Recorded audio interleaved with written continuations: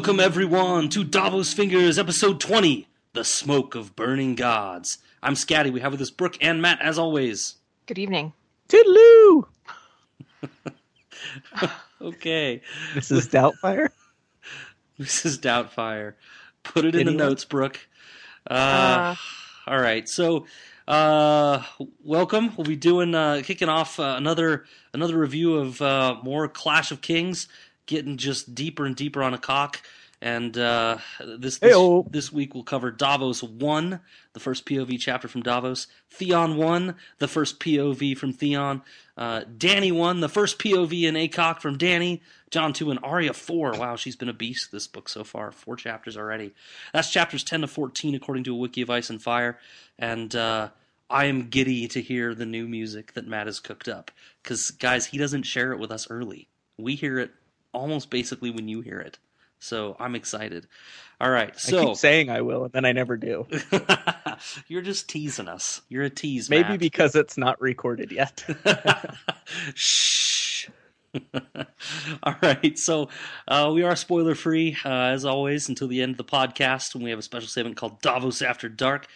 Don't worry. One of Matt's special musical jingles will warn you, and you'll be able to turn it off real quick before we start spoiling the series for you.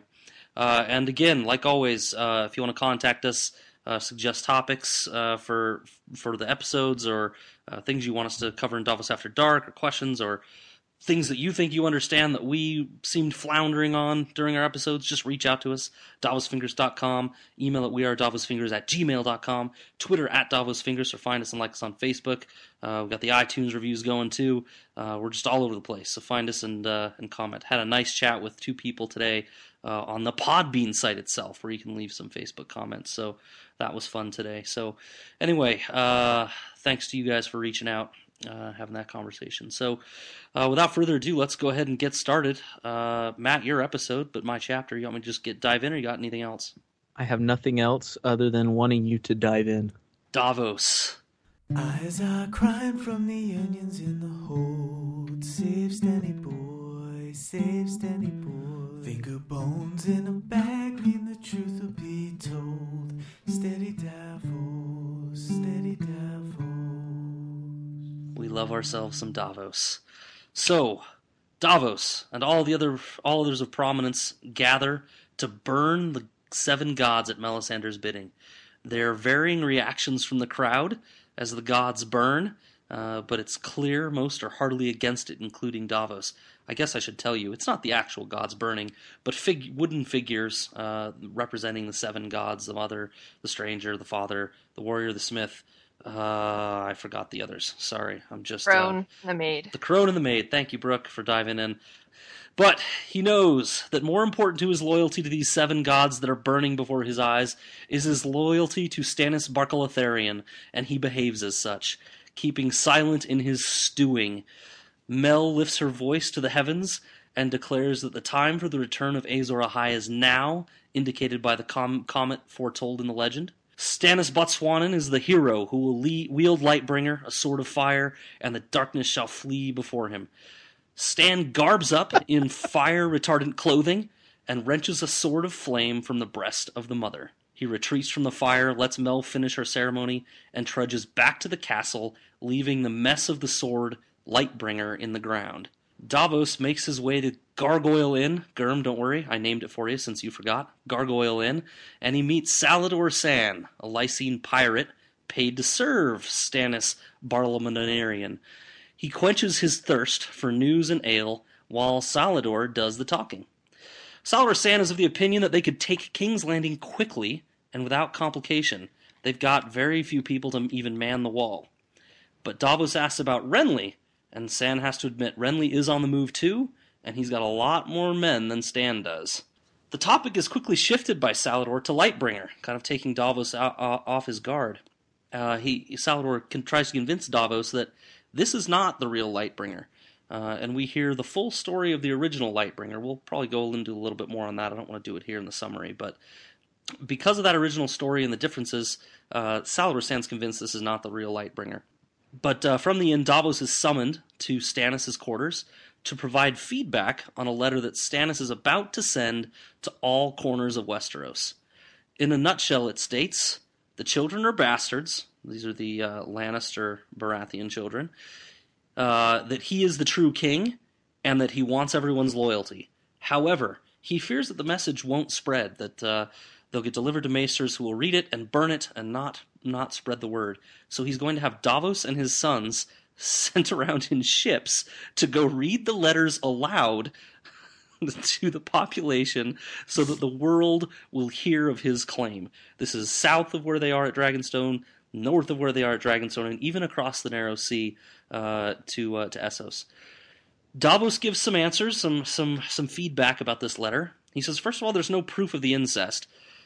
Second, he doesn't think the common folk will approve of the way Stannis is using his new god in his letter. They are attached to the Seven, and he doesn't think he'll win any favors or any love by talking about his new red god that Melisandre's put him up to. But Stannis replies that he must do this now, without the people's love nor the support that should be his by rights from his bannermen in the Stormlands. He'll use what he has. That's ships, and the Red Woman taking on the new god was kind of a requirement in order to get her support. And besides, he makes an analogy and says, the old gods never did him any favor. Why not try his luck with a new one? Just like when he was a young boy, he had a hawk that never worked for him, and he was told to try out a new one and might have better luck. Good analogy. Pick a new religion. Let's get her done. And that's the end of the chapter. So, I wanted to start with my love for Stannis and his desire for absolute truth that comes out in the letter scene. He's very careful to make sure that Jaime, the Kingslayer, is noted as Sir Jaime the Kingslayer. He makes sure to strike the term beloved out of the letter when referring to his brother Robert, because he loved him no more than Robert loved Stannis. And he comments to Davos that whatever the letter is, it is true. And that's important to him. And I just love it. He kind of admits to Davos, maybe the people aren't going to like it, but I'm writing the truth here, and that's important.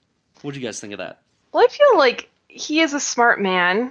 He understands the power of communication. I don't think that going port to port reading off this proclamation is such a bad idea. I mean, the word is going to get out there. We already know that people love gathering in a crowd and hearing crazy people talk. But he needs to send one of those big bells with every ship to summon people. Oh, totally. Or like serve food at the announcement. Well, if you have any money, you might do that. But I feel like in his intelligence, he is forgetting the fact, and Davos reminds him, that not having absolute evidence of this huge accusation of incest and King Joffrey not being eligible for the throne is just like a dumb gamble. Yeah. And he seems so caught up in his own convictions that this is wrong, that the throne is his by rights, that he's forgetting that the truth is standing in the way of him serving the realm as king. So at some point he has to give a little and either work around that truth, the truth being the whole incest thing, or else come up with another provable reason why he should take the throne and Joffrey should step down. Yeah. Yeah, it's kind of, there's no Jerry Springer here. Like, there's no paternity test TV show that he can go on and, like, prove that these kids aren't legitimate, right? Yeah, he argues that he can troop out Edric Storm and prove to everyone that any get of Roberts is going to have black hair and resemble him greatly, but genetics haven't really been established either, so people cannot fall for that. And also, the Lannisters are powerful throughout the land, so people might rightly argue that the children would take after the Lannister clan more. So, just Stannis, buddy, just step back for a second. Think about this. Think about how this is all going to play out. Yeah. I do want to note one more thing about the going to the ports and reading the letters.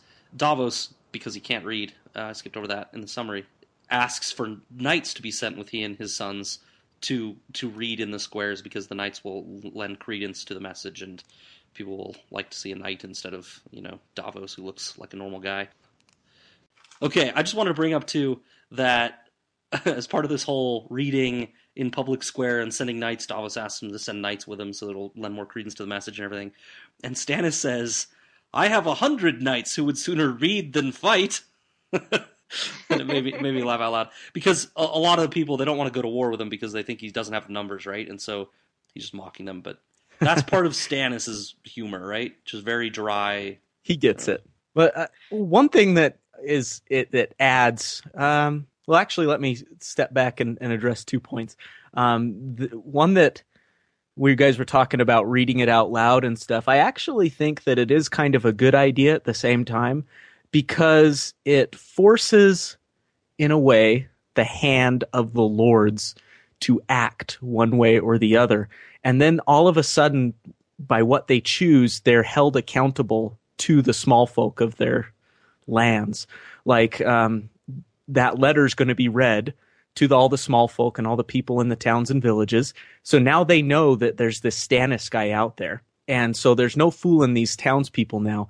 If the lords decide to side with Stannis, then they kind of know. And if he decides to go with someone else, they don't know. So it kind of forces the lords in a way to act one way or the other. They can't just ignore the information. The maester can't throw the paper in the fire. There's some sort of action that needs to be taken. And if no action is taken at all, then it's obviously a choice to not side with Stannis, I think. And then also, we talked about, you guys made great points about Stannis not exactly thinking things through all the way and stuff like that, perhaps, with some of these things and not being able to prove that Joffrey's a bastard and stuff, or that Joffrey's not eligible for the throne, I should say. But another thing that kind of concerns me a little bit is, does Stannis realize the implications of winning a war in the name of a religion that no one in Westeros supports? How are all these people who he's supposed to rule over going to take to him going into all their churches and pulling out their, statues and symbols that they worship and burning them all?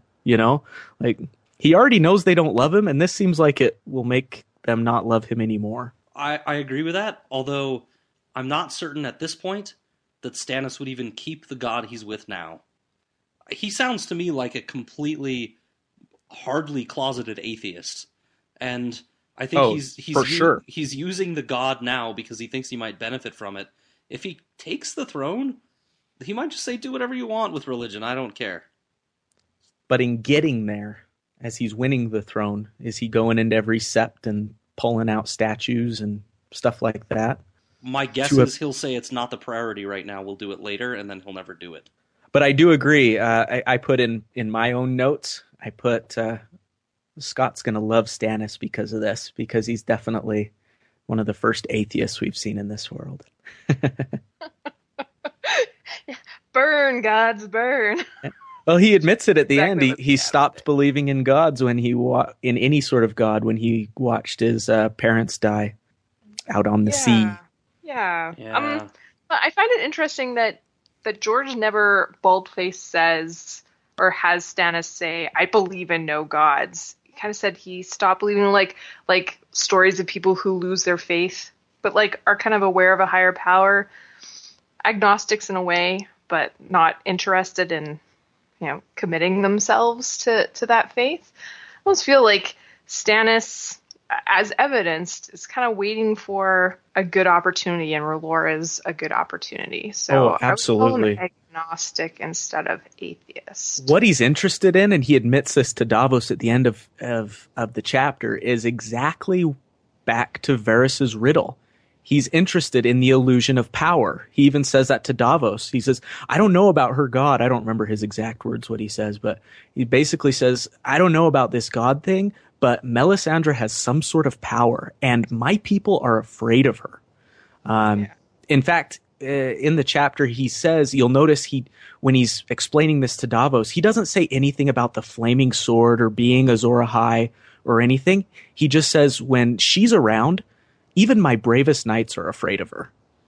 So he's interested in the power that she somehow brings, or the illusion of power. It's almost like he's letting her do things her own way, as long as that illusion of power remains intact. Like, okay, I'll do what you want me to do. I'll walk and pull out this flaming sword, as long as they believe that you have some sort of power. Yeah, for sure. I would agree with that.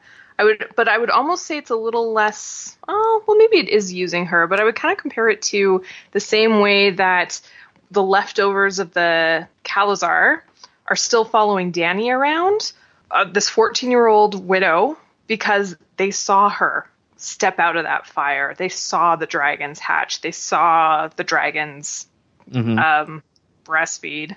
That's a really cool comparison, Brooke. Because I wanted to talk about this ceremony where he goes and gets the sword. Because the Dany one is powerful. You're like sweating when you read through it. Like it's kind of so moving. But this one, I don't know if either of you would have had this experience or not. When I was a young kid, you're playing basketball or wherever, you're playing horse, or I'll bet you $20 I can make this shot or something, right? And you say, I bet you I can make this shot, and you're like 30 feet away, right? And they're like, okay, yeah, I bet you. And then you run up and you make a layup. That's what I feel like this scene is. They were summoned down here to see Stannis go in and claim a fiery sword. And then they get there and it's like, okay, but we're going to like cover him with all this fire retardant stuff. And he's going to walk in and he's going to pull it out and wave it around and then he's going to throw it in the ground and we're going to cover it up. It's like the Nickel sideshow version of the Dany show. You know what I mean? Yeah, totally. Yeah, and it's almost like George is trying to make it obvious to us that it's like B-level special effects at best. Absolutely. It's really bad. And two things about that. It says that both, well, it's one thing, two people, both Mel and Stannis are complicit in this. They're kind of lying to these people that they're trying to get to follow them of the power that's really involved here, when it really does seem like, Stannis can barely stand it. As soon as he drops the sword and the flames are out, he's like, that's enough, I'm going back to the castle. Right? Like, he just kind of stomps away. It's like he can barely stand that he's even participating in this event. Do you know what I mean? That's what made me think that he's that's why I made that statement of it's almost like he's letting her do things her own way, as long as that illusion of power can remain. But he hasn't bought in 100%. And it's almost disappointing. After her show in the prologue with the poisoning, you'd think that she could like up her game a little bit, add some fiery special effects. And I would like to give these lords a little bit more credit. They have to realize that some of this stuff is just weird. Like, if you're really Azor Ahai, why do you have to put on a cloak and this big heavy glove? You should just be able to go grab the sword. It's almost... I wonder if Stannis knows that maybe they're not going to buy it, but if he's like, if they're going to follow me even after they see this sideshow, then maybe I've got really loyal people. Well, it's kind of weird. The original story of Lightbringer with Azor Ahai doesn't say anything about Azor Ahai himself being, like, resistant to fire. The guy builds a sword 3 times and kills his wife with the last one to temper the steel, and her soul binds with the steel and makes it a magical sword. But it doesn't say anything about him being immune to fire. I don't know where this idea came that he's got to, like, walk through the fire and do all this, unless it is just a show. I don't know where that came from. Stannis apologist too. I know what you're saying. I'm not apologizing to Stannis. I'm blaming him for allowing himself to be complicit in a show that doesn't have anything to do with what the legend seems to promote. Right, and then I don't know if maybe the legend was, exaggerated over time. We know that these things happen, but the legend of Lightbringer and Azor Ahai, the one that comes out of the books from Ashai or whatever, is that the warrior shall draw from the fire a burning sword. But it also doesn't say that they're fire resistant, so maybe he does have to throw on a glove to actually do that. My brother once, we were at a desert party in Arizona when I was in college, and we were all getting drunk. My brother was up visiting. He was still a senior in high school. Down visiting, sorry. And he became the wood bitch for the evening, which means we got him really drunk, and he was required to run around gathering wood. and got really hammered, and we had marshmallows we were roasting, but his hand got covered in melty marshmallows. And he decided that it would be a good idea for him to just thrust his hand into the fire to melt the marshmallows off. Oh, God. Don't worry, What happened? Big Brother Scat caught it before he got too close. God. It was Oh, fine. my gosh. Yeah. Funny story. But it reminded Matt's story of Azor Ahai reaching into the fire. I couldn't get that image out of my head. Yeah. Azor Ahai was obviously drunk too, using his drunk logic. I'll just reach in and grab that. Sword will protect me. It'll be fine.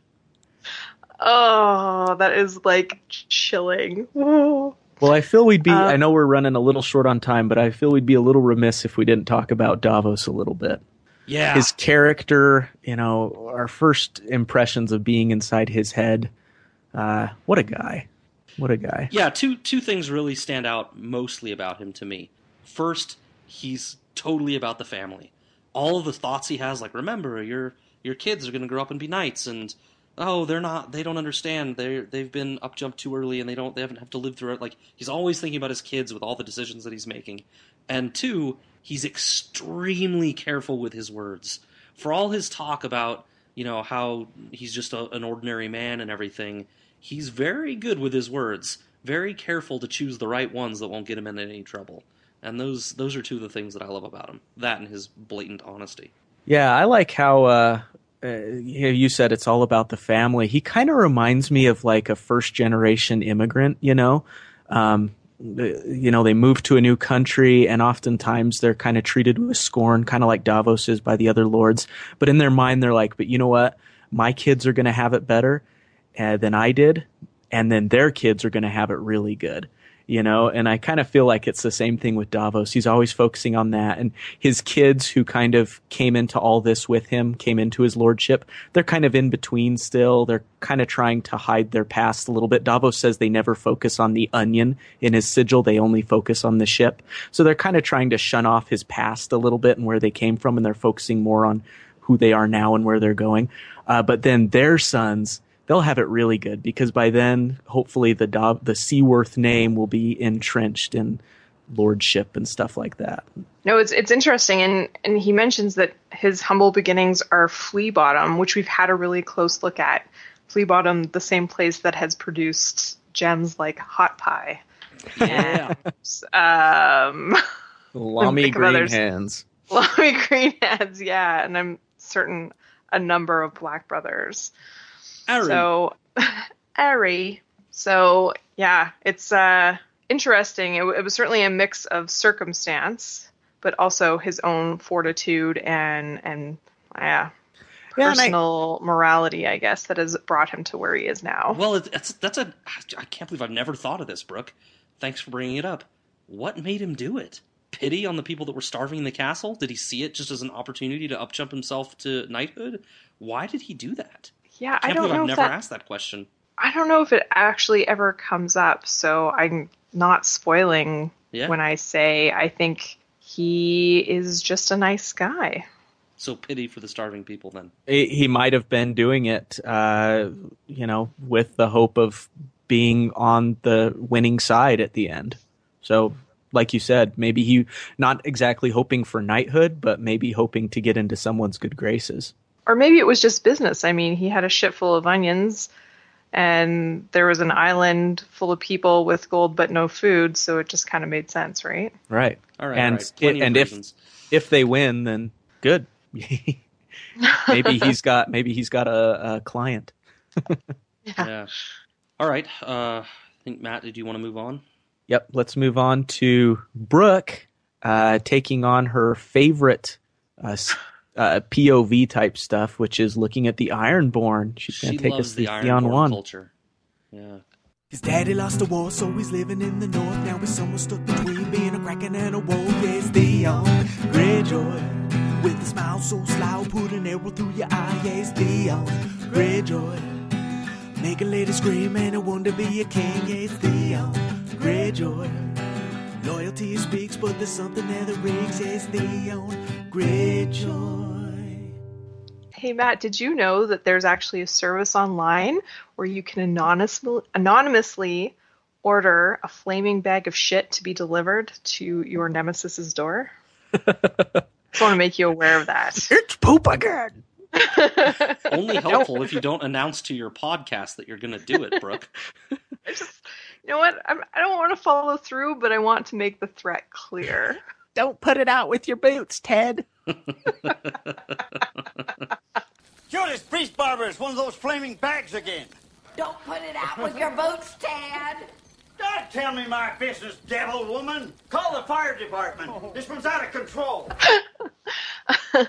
Anyways, before we get started, I'd like to quickly review what we know of Theon. So when he was 10 years old, his father, Balon Greyjoy, rebelled against the Iron Throne and had his ass firmly handed to him by Robert and Ned. In exchange for Balon's good behavior, Theon was made a ward of Ned in name, but more of a hostage in practice. So not sure what happened during those 10 years to make Theon the little dickhole he is today, but I imagine it was a mix of poor parenting during his early childhood and an attitude of defensiveness and arrogance to make him stand out from the younger Stark children. But as we've all read, he's a real piece of work. He's reckless, he's conceited, he's disrespectful, and I'm making air quotes here, he's japey. So now Robb has sent Theon back to his homeland to treat with Balon. And Theon is technically Balon's heir, his two older brothers having died in the rebellion. Because of this, he is super entitled and expects Balon to send a ship to pick him up at Seaguard. But when no ships are waiting for him when he arrives from Riverrun, he assumes that the ravens he sent to Balon were lost. He instead hires a merchant ship and uses gold to force the captain into sailing unsafe waters to see Pike, Balon's holdfast, from the sea. He also uses gold to keep the captain quiet while Theon steals the captain's cabin and deflowers the captain's simple daughter in it, keeping her as basically a bed warmer of sorts for the duration of the trip.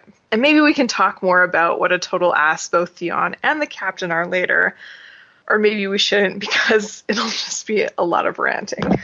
But anyways, the Pike is super cool sounding, but also super ridiculous.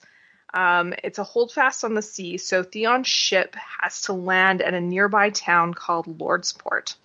Theon is all excited about being greeted with great fanfare. The long-lost son finally returned home. He's another POV that has a lot of italicized eternal monologue, and he's full of remembering landmarks and people from his childhood, just like as sentimental as someone with Theon's attention span can get. He also notices that there are a lot of longships in Lordsport Harbor, and the reader gets more clues about what Theon is really on the coast to do, and there'll be more about that later. So all these expectations and build-up, and alas, the only person there to greet Theon is his Uncle Aaron. I'm saying Aaron. How would you guys pronounce it? Same. Yeah, I say Aaron. Okay. Except I picture him as Christopher Lee. Good. Yeah, that's a good one. Except he's a lot younger than that, but I think of him as Christopher Lee. Nice. So, yeah, the only person there to greet Theon is his Uncle Aaron, who in Theon's absence has become a fanatic priest of the drowned god, who the people of the Iron Islands worship. He immediately rebaptizes Theon with seawater and makes Theon repeat the words of that faith. What is dead may never die, because apparently what is dead may never die, but rises again harder and stronger. And if this isn't if this isn't an apt representation of Theon's people, I don't know what is. It's pretty grim and not a little culty. I can't believe I skipped so many Iron chapters in the past. Just buckle in, people, because it just gets more grim as we go. So Aaron brings Theon to Pike, and Theon's put in guest quarters, not his childhood bedroom. He has to order servants to air out the place and bring him hot water, and when that comes, it's warm at best, and it's seawater. So these are people who wash themselves with tepid seawater. That gives you more idea of just like how miserable they're making their own lives. So not a warm welcome, But Theon isn't discouraged. He puts on his best duds and a gold thug chain and finally goes to see Balon. No hugs and tears here, and Balon immediately calls Theon out for wearing jewelry that wasn't bought with iron. So women of the Iron Islands may wear decoration bought with gold, but men can only wear jewelry taken from the corpses of men they've personally killed. And this is why they call it buying with iron, which I find super clever. So you can either buy jewelry with gold or iron. It could be with blood too, but Right. I like the irons. Yeah. Lots implied. It's great. Pay that iron price. So he rips the chain from Theon's neck and declares that he'll not have his son dressed like a female whore when he has a daughter married to an axe, whatever that means. Just lovely either way. But Theon rallies and pulls out the letter Robb sent with him, containing a pronouncement Theon gave Robb the idea for.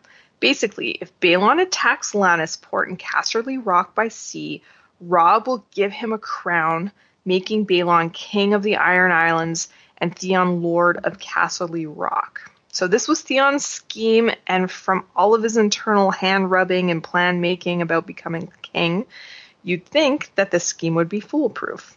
But the unfortunate wording of giving Balon a crown causes a tidal wave of pride, and Balon announces that, hold on, I am the Greyjoy, Lord Reaper of Pike, King of Salt and Rock, son of the Sea Wind, and no man gives me a crown. I pay the iron price. I will take my crown, as Euron Redhand did 5,000 years ago. So, no, he's not going to do Robb's dirty work for him. Also, he rightfully fears Tywin Lannister's big bald brain and knows that holding Lannisport is just unrealistic. So he tells Theon that they'll be plucking another ripe, poorly defended plum instead. He doesn't say it out loud, but Theon can guess. And actually, we can all guess just from Balon's whole demeanor of resentful grudge holding. He blames Ned Stark for the deaths of his two oldest sons, Roderick and Meryn, and Ned is the one who obviously turned his youngest son into a silk-robed Ponce. So instead of going south to join all of the fighting and try his luck, Balon is probably turning his eyes north. That's the end of the chapter. Yeah, and I lied. It says it's ripe and undefended. Yeah. Yes. It's kind of an obvious choice. But you know, I struggle with this with the Ironborn anyway, and this chapter does a pretty good job of talking about their culture, and Theon remembers the times when they would just reave and take and murder and take things back for themselves, and they always just kind of come back to the Iron Islands. But they're not farmers. They're not, like, I don't know what they do with the North. The North is just this huge place with trees and stuff. Like, what do they want with it? You know what I mean? It's all about land, man. It's all about land. Yeah, but they wouldn't even really, I don't know. It's not so much what they do with the land. Canada so easily. It's just they want land. Land equals power. It doesn't make a ton of sense to us, but that seems to be the reasoning behind everyone's taking of everything. Yeah. So I love the iron price too. That's just a cool concept. You see somebody walking around town, they're wearing a cool pair of shoes, you're like, hey, who'd you kill for those? You know? That's exactly it. It's pretty cool. I've got lots of interesting little quirky cultural things over in the Iron Islands. Yeah. For example, the concept of rock wives versus salt wives. Yeah, that's cool. Let's talk about that. Let's talk about the concept of women being commoditized. Let's talk about the difference between human beings and commodities. I'm not touching that one with a 10-foot pole. Yeah, I'm worried about what I'll say. No, I'm just teasing. This actually is a good opportunity for you to speak up, Matt. I think you come from a position.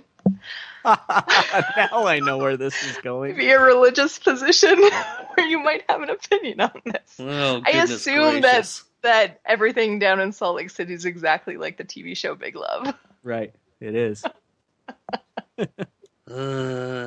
Do we need to let Matt set the record straight, because we have people from all over the world listening to this cast? I checked the numbers today. Do we need him to explain? the mainstream Mormon Church, the Church of Jesus Christ of Latter-day Saints, does not practice polygamy. Done. Oh, okay. Did at one time. Do not. Did have at one not time. For a long, long Does time. not now. Any group calling themselves Mormon that practices polygamy is an offshoot of the main. We'd call it the mainstream Mormon Church. Ah. But Okay. we can still talk about it. It's fine. But they do exist. If you know what you're looking for, you can find the compounds around Salt Lake City. They're not so much in Salt Lake City, but hidden away maybe. But Well, in the suburbs. sure. Maybe we'll do a little scavenger hunt sometime. Yeah, we could do that. We'll just shout "sister wife" in the middle of Walmart and see who turns their head. Oh, so many Okay. comments. However, I don't think even that practice is a fair comparison for what these people do. No, it's pretty awful. I mean, one, It's almost just like having a slam piece, right? It's yes, but they are. Well, I should have written down the passage, but when Theon is reminiscing about days of old when Ironborn could just take whatever they wanted, that included salt wives. yep. So it's not like there's Not like a lot having of. a girlfriend. It doesn't sound like there's a ton of consent going on. Right. Well, Typically exists with a side piece. I think it's embedded in their cult. Just a disrespect towards women is just, it seems just embedded in their culture. I mean, even the bit on the boat with the girl, there's a couple, he makes her pleasure him with her mouth so that he doesn't have to listen to her mindless prattle. When he's about to explode, he holds her head so that she can't move. I mean, there's a whole healthy lack of disrespect, complete disrespect toward females in general, at least from Theon. And I don't know whether you can extend it to everybody or not, but given the culture and what we know about the Salt Wives, it seems like it's not too far of a leap. No, I agree. I find it very difficult to read chapters where the point of view character is so distasteful. And that might have something to do with my initial just avoidance of the whole Iron Islands thing. Theon is just a terrible kid, like almost irredeemable. Yeah. And it's funny because in A Game of Thrones, I almost kind of liked him when we weren't inside his head, when we were only seeing him from like Catelyn's point of view. He seemed like kind of a smart alecky kid, but cool enough and everything. And then you get 2 pages inside of his head and you're like, oh, this guy is a loser. Yeah. Yeah. It's a challenge. It's a challenge to sympathize with him. Yeah. And you have to wonder how much of his personality is born from his 10 years in the North. Like, had he stayed on the Iron Islands and been brought up as the only son of Balon Greyjoy, would he have been as hard and grim and death obsessed as his family? Or would he have kept his sense of humor and his entitlement and his disgustingness? Like, how much of it is learned and how much of it is inherent? That's a good question. It's a good question. Yeah, one thing I did was thinking about is it seems that there's a ton of identity confusion here underlying all of this. He's constantly bouncing back and forth between Stark, Greyjoy, comparing the two, what his life was like then, what it's like now, da-da-da-da-da. And I almost wonder if he's covering up some of that confusion he's feeling with acting the way he does. Yeah. Hides it Overdoing behind it. smiles and women and everything. And, he's like, he can almost feel himself becoming more of a Stark over these 10 years. So in his mind, he's like, oh, I know that, back home we took salt wives and stuff. So I've just got to be the jerkiest guy to women. And so he overdid it big time to try to prove to himself that he's still a Greyjoy, but all the while he's becoming kind of a Stark too. And it's almost like he's constantly struggling with the two. Yeah. That's But I think they're definitely, I'm not going to give him all the credit and say that all of that was due to that. I think some of it might just be inherent and he's just kind of a bro, a jerk. So I will say, I'm not a fan, but my heart went out to him a little bit. Bit. Mm-hmm. When you go home to some place where, you got to remember he's been away from anything that he associates with as part of himself for 10 years, and he's going to go home, no boat, nobody really there to greet him except a guy that doesn't want to talk to him at all. His father isn't showing any warmth. They don't even put him in his room. Like, you know, did he need to be kicked to, like, get knocked down a few pegs? Absolutely. Right. But in the balls, repeatedly, hot pie style? Until they turned black. Man, I felt for him a little bit, you know? But at the same time, you're like, well, if Balon had showed up, it would have just been an ego boost. He'd have been through the roof. So I don't know if there's any winning, really, with this kid. Well, like when I came home from Brazil after 2 years, boy, my religion's coming up a lot already tonight. But, you know, there was like my whole family and all my friends were waiting at the airport with signs and stuff like that, welcoming me home. And we went home and my mom had gotten my favorite food. There was like pizza and Mountain Dew and all sorts of good stuff and donuts. I really wanted donuts. They don't have donuts in Brazil. Yeah, imagine that. And like, I like walked around on carpet in my bare feet and it felt so good. I hadn't felt that in 2 years and stuff.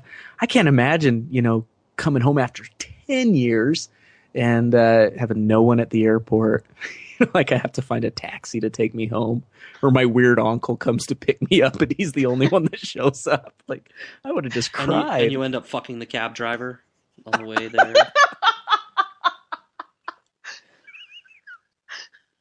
In the mouth.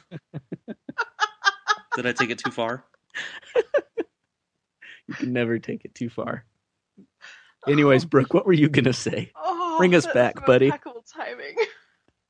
Can't remember now. Oh, yeah. I liked how Balon, at the very end of the chapter, when Theon is like, you crazy old git, you can't sit on the throne, you're going to be knocked out by whoever the victor is. And Balon was like, well, at least you're not a craven, and kind of like side grinned at that. Like he enjoyed Theon's gumption. Like maybe there is hope on the horizon for his son. Well, I was kind of wondering if he's being a jerk just to kind of feel Theon out. Like, oh, totally, yeah. I mean, I think he's a jerk anyway. But seeing how he would respond. Yeah, he's overdoing it for sure, for effect and to test him. Yeah. He's certainly challenging Tywin for Father of the Year. So. Sorry. And you fuck the cab driver. In the mouth.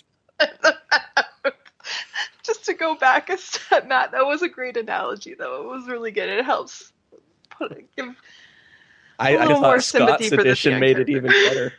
I apologize to our listeners for taking it even further into the gutter than ever. I think that's a new low we've sunk to. Or I've sunk to. Just a recorded new low. Fair enough. All right. Anything else you want to cover with Theon? I'll say that the shape of the Iron Islands and how things look there and stuff, Theon's quarters and all that, description of everything, it really, to me, makes like being a hostage of the Starks like a dream come true, like a Caribbean cruise for 10 years compared to what they live on in Pike. So. Yeah. It does kind of make you wonder, like, why don't these people leave? Mm-hmm. It seems just like a terrible environment. I wonder that about people in our world, too. They're so prideful, right? They just and go somewhere else, man. Yeah. Well, yeah, that's not always an option. But it isn't. It isn't always. Yeah, for sure.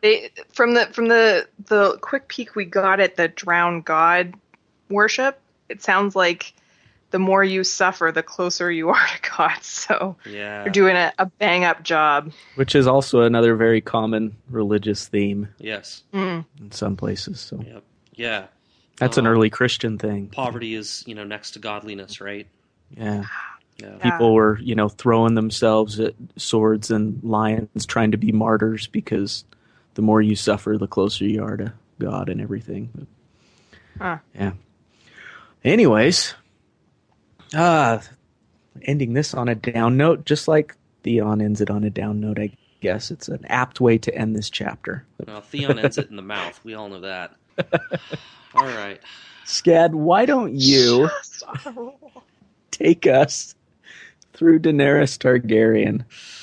I will. Silver hair and purple eyes, always on the go. Kicking it with the dragon kids and Jory the end. Does she know just where she gotta go and won't be teary Targaryen. Look out, Westeros, here comes Daenerys Targaryen. Dany, kicking it with Ser Jorah now. So she says to her Khalasar of roughly 100 of old, sick, dying men, boys with no braids, and some women as well, says that they must follow her comet. Fortunately, that comet happens to point in the only direction that's really available to them, across the Red Waste. They're surrounded by other cows in the Lazarene who would certainly not allow them to live in their small merry band. I suppose it's more like a ragged band at this point. So they follow the comet across the Red Waste. It's an unforgiving land with little food and less water. An old toothless man dies first, a horse slaughtered to send him to the dying lands. Others follow. They run out of food and start eating their horses, live ones, right? Slaughtering the ones that are alive and eating them, and even more perish. Her dragons thrive, though. They're eating seared horse meat in excess of their body weight daily. She named them after those lost in her life. Rhaegal, after Rhaegar, her brother. Viserion, after Viserys, her brother. And Drogon, after Drogo, her husband.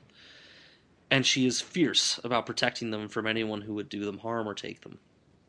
On the way, Doreah grew sick and died in her embrace. She's no longer the beautiful woman who taught her the secrets of lovemaking, and dies a shell of her former self. They trudge on, though, with no end in sight, a third of their number now deceased, when her outriders return with a report of a city. The city turns out to be empty, and they filter in, despite fears of godlessness and ghosts. They find fruit and water inside, and Dany even thinks they could get things to grow again if they chose to stay. At the very least, though, they can count on this place to regain their strength. While they're regaining their strength, Dany asks Ser Jorah to tell his story. She learns that his second wife fell in love with him at a tourney after he won her favor, and really her hand, in marriage, by vastly outperforming his expectations in the tourney. But she came from a wealthy family, the Hightowers of Old Town. Can talk about that on the map in a bit. And she was used to the finer things in life. He couldn't keep her happy, and went broke trying. He comes from Bear Island that has, as he puts it, lots of bears and trees, but not much else. So, in order to try to keep up her lifestyle, he's caught trying to sell poachers into slavery, and rather than face the music, he flees with his wife on a boat for Essos. She ends up leaving him in lease for a wealthy businessman. She ends up being a concubine. So that is the sad and woeful tale of Jorah. And at the end, she also finds out that Jorah loves her, which she considers but dismisses. She can't imagine anyone entering her but her sun and stars, Drogo. But she does vow to get him home to Bear Island, which he has talked about fondly. The next morning, she charges her Blood Riders with striking out to find civilization, each of them in a slightly different direction. 2 come back empty-handed, but Jogo has found a city, Karth, and 3 of its curious citizens that want to meet the mother and her dragons. And that is how the chapter ends. So, it's mostly a bit of a downer chapter. A lot of Lord of the Rings type walking and stopping and walking and dying and walking, but through the Red Waste instead of through the lush lands of Middle Earth. I'm wasted on cross country. We dwarves are natural sprinters. Very dangerous over short distances. But some juicy stuff there at the end with Jorah, learning a little bit more about him. But I kind of came away from the story respecting Jorah a little less. He's kind of dumb. like he couldn't see that relationship wasn't sustainable early on. Right. Yeah. It also sounds like the girl's kind of awful. Like she was. So on his end, he's this cloying, dying to be loved. You can kind of picture him like, "Are you okay? Are you okay, my love? Are you happy? Are you okay?" And she's just kind of seems like this snotty brat that nothing's ever good enough for, and she probably resents him for taking her away from the life she had. I don't know. I feel like I read this in Pride and Prejudice or something at one point. I feel like we've read this with every strong male character in this book. All been cuckolded before. I want to know why Hightower agreed to the marriage in the first place. Was he just caught up in Jorah's success and was like, "Yeah, marry her"? Like he had to know. Like the Hightowers are a wealthy, well-known family, and he's going to agree to a marriage. Usually, marriages are done strategically often. Oh yeah, marry this guy up north in Bear Island. Like, how does that strategically help the Hightowers? It just seemed really weird that he would even agree to that in the first place. Yeah. Like, maybe there's something more to that story. I didn't don't get a know. chance to look at their family tree. Maybe he just had a bunch of daughters. He's just like, he's yeah, gotta marry take him her, off. whatever. I don't know. Yeah, I mean, it seems. I agree with you. It seems kind of odd. It could have been he was caught up in the moment of Jorah's success and everything. You get caught up when you're in the moment of something. Like, you ever been to a concert when, in like a band you haven't seen before, maybe like the opening act or something, and they put on a really good live show and everything. And so you go and you buy their CD and you're listening to it on the way home. And you're like, is this the same band I just watched live? Like, well, it follows one of my rules of music, which, Matt, you might not appreciate, but live is always better. No, I totally appreciate that. My why- favorite band's the Dave Matthews Band.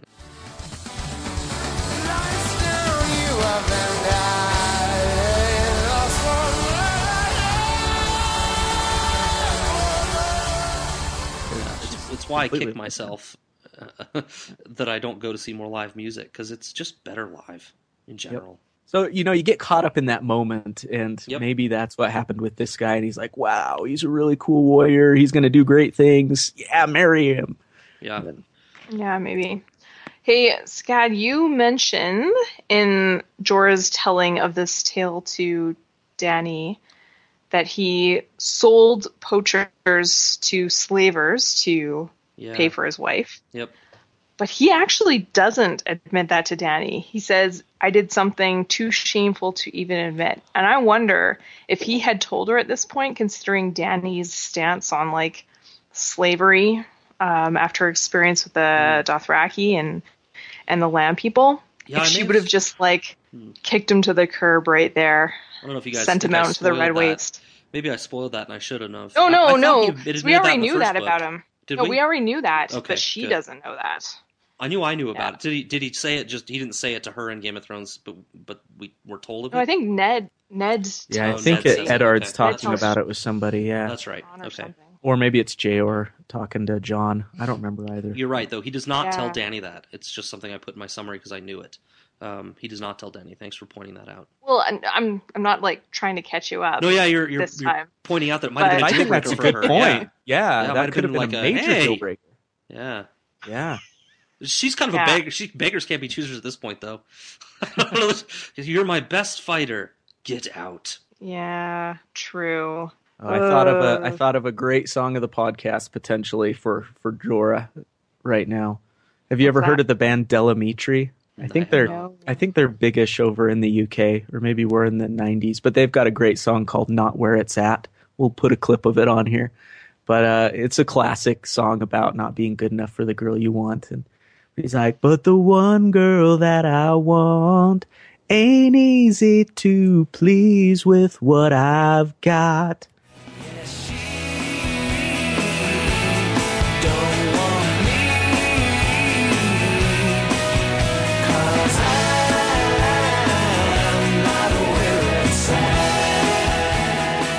And now I think of that whenever I read about Jorah.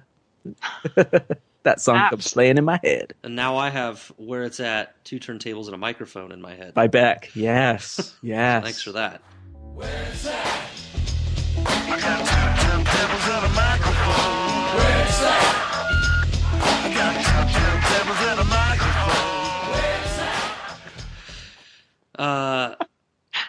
Yeah. Yeah, great use of that song to point it out. She was pretty sucky. Yeah. Lyness was pretty sucky. Yeah, but you know what else about Jorah that I got from that story? He sounds way less bitter at Ned here than he did before. In Game of Thrones, when he was talking to Dany about this, she says to him, she's like, "You hate him, don't you?" And here he just kind of says, "I had something coming to me and I ran from it." Yeah. And Right. he seems way less bitter about it here. It's interesting. It kind of reminded me of like a little kid. Like he finds out Ned's coming.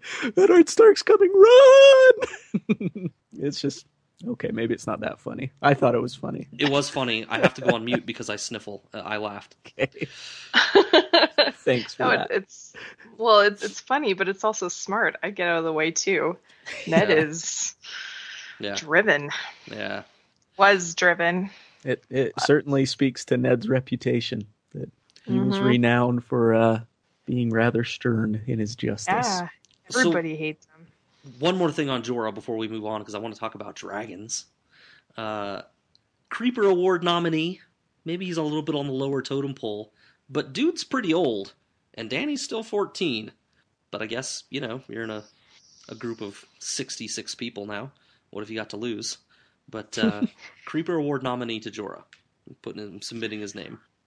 Well, you know what? I would probably be the last person to jump to his defense, but he's handling it really well. He is not inappropriate with her. He is very protective of her. This is the first time that she's really picked up on the fact that he might be in love with her. Like, he has creepy thoughts for sure. For sure he's taken it way over the line in his head, but he's not acting on it. Out front, he's in the friend zone, and he seems to be okay being there for now. Yeah, but what is he? She asks him what she looked like, and there's a million answers he could have given, and he looks back at her and he's like, kind of like you. She looks like you, baby. It's kind of like, that's a little creepy. Can I win you in a joust too? Yeah, I would say his reasoning when he said that was probably just to please Dany, but it obviously was interpreted differently. Well, at least by me. like old men giving young women compliments, they just kind of want to make them feel special. They're not necessarily trying to get in their pants. Yeah. That's how it works, P.S. Okay. Hopefully. All right. It doesn't work like it did with Theon. Can't just take a salt wife. All right, let's go to dragons. Who is your favorite dragon? I don't know yet. I mean, I've got a doon. But I thought we already had this discussion that when we cosplay the dragons, the three of us. Oh yeah, let's reveal that. We had the discussion. We didn't have it on the cast though. Okay, but we did discuss this. Matt's Viserion, and you're Drogon. No, I'm Rhaegal. What? No, I was Rhaegal. I was the green one for sure. I was the green one. Wait, what? Damn it! Wait, did I say Viserion? I don't want to be the one who's named after Viserys. Did I say that? Almost. I'm gonna have to go back to see if this is an email. Yeah, we gotta find this. This was from a conversation. Everybody's like, "Why are they talking about this?" We were talking about maybe going to a con of some sort, potentially the Song of Ice and Fire specific con someday, and cosplaying this. But then Matt and I said, "Well, we don't have any skills to make costumes. We'll probably fail." But anyway. Right. Especially dragon costumes. Yeah. I was just picturing a nice some foreign headbands and some cool eye makeup. Yeah. Keep it low effort, high return. Effort. Yeah. Well, what are your thoughts on naming one of the dragons Viserion? I totally get Rhaegal and Drogon, but Viserion kind of almost has, a negative connotation to me. Yeah, she kind of explains that away by saying this dragon will do what he could not. And restore the glory of our house to Westeros, right? So it's kind of like a, what Viserys could have been. Yeah, maybe. Yeah, a little bit. Yeah, but, I wonder if she'll ever regret it. Jeez, I don't know.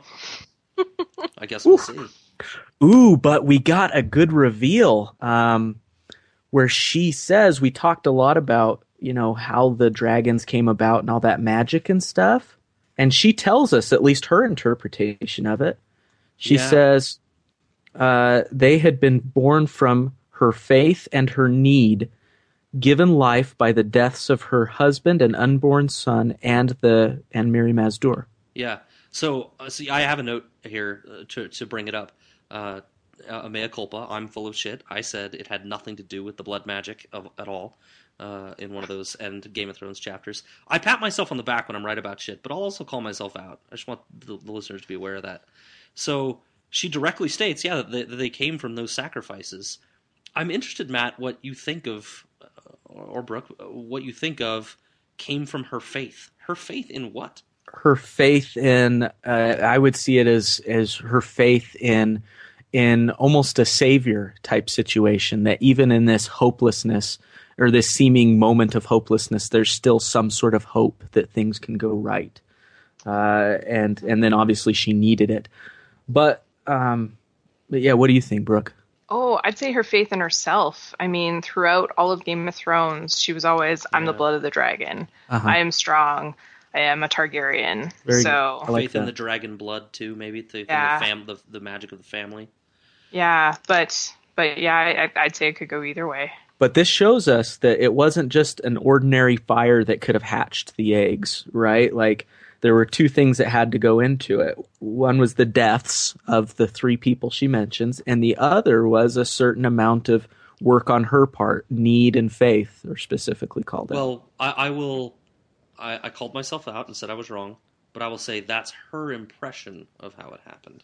And that's what I was going to say, Scat, is you need to not beat yourself up too much, because if anything we've learned is that these POVs and these POV characters are not perfect, and sometimes their interpretations are just that, interpretations. They may not always be right. Yeah.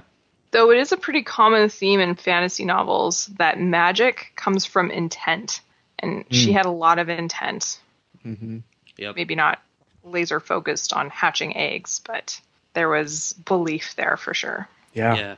Yep. And just for the record, I never said there wasn't any magic involved, just that I didn't think the blood magic was a part of it. I very much believe in the Targaryen side of the magic. Anyway, we can move on. Yeah, I was going to remind you about you being wrong. Thanks. I'm glad you brought it up yourself. We It's try way to better. whenever we can. Just, you know, We're constantly backbiting at each other. Like, anytime we can cut one of the other two down, we try to. Keep a list carved This right is a into my lesson I learned a arm so I can long refer to time. it whenever.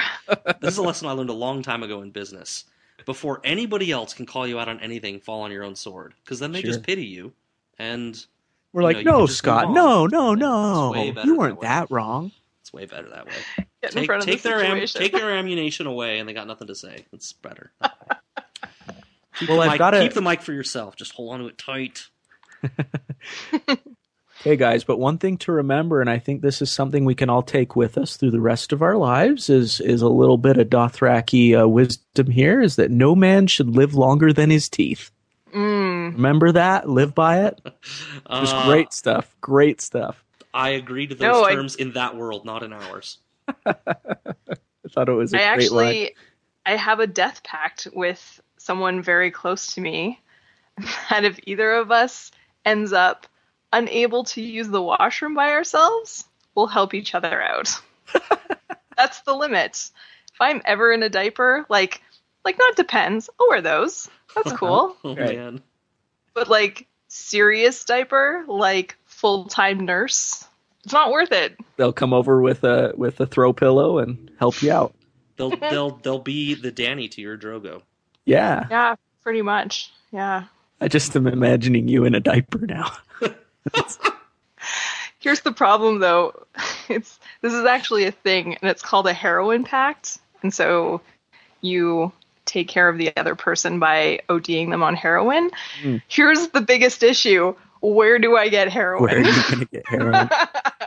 You mean with all those contacts you have in the Calgary yeah. underworld, Brooke? You Oh, couldn't yeah. find somebody? I'm super connected. Okay. You're like the Jesse Pinkman of Calgary. This is my own private domicile and I will not be harassed! Bitch! That must be a Breaking Bad reference that I'm not getting again. It is good. You got the Breaking Bad part at least. Yeah, that is good. Yeah, it's the Asian gangs who run the drug Gotcha. market in Calgary. So I'll look there. Start there. Yeah. All right. Well, good chat on Danny. Mm-hmm. Brooke, yeah, you're on John, right? Well, we're going up north where the winter's cold and the icicles bloom like the bluest rose. We haven't met his mom, but we love his wolf. He's Jon Snow. A quick John chapter. This was like a quick breather in the midst of these long, lumbering chapters that we've had so far. It's like we get a little with John really quick. Yeah, I turned the page and I was like, what? It was like That's it it? was like a commercial. Yeah. It was a little shorty of a chapter.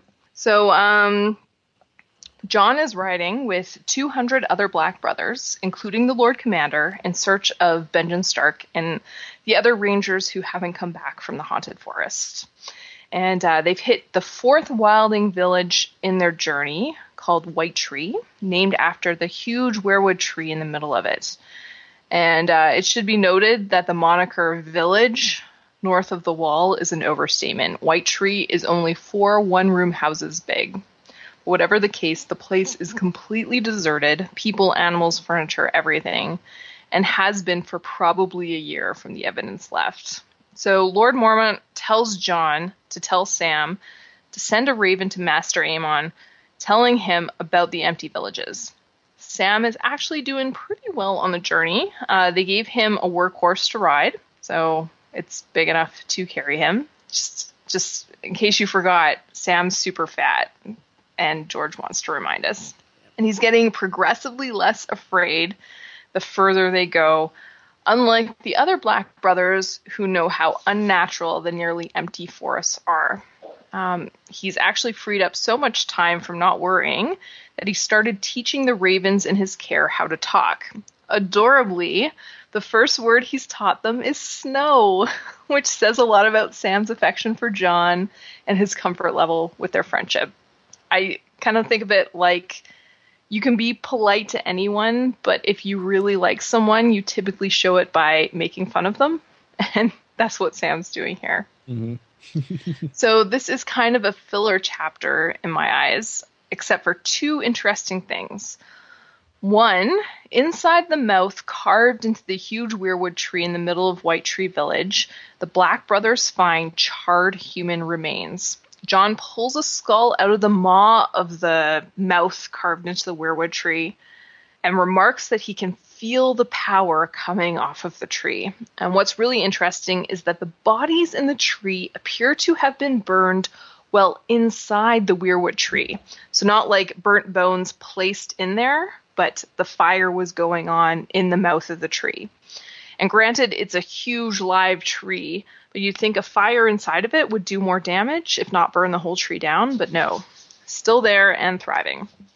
So second interesting thing is that we meet Dolorous Edd, who is great. Yay!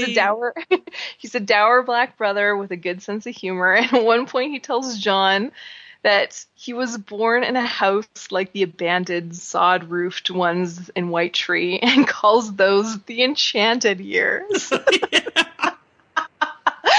I find him just really the best of times, the worst of times. Yeah. He's like the Eeyore of Westeros. Totally. He got to sleep on some straw under a roof. Enchanted years. Anyways, that's pretty much the chapter. I enjoyed meeting all the Black brothers mentioned, and it sounds like Mormont kind of took the cream of the crop on his ranging. And we have discussed this before, but how smart was taking 200 of your best men? Yeah. I just feel like this is just going nowhere good. Right. Well, it's certainly, I don't think it's what he expected.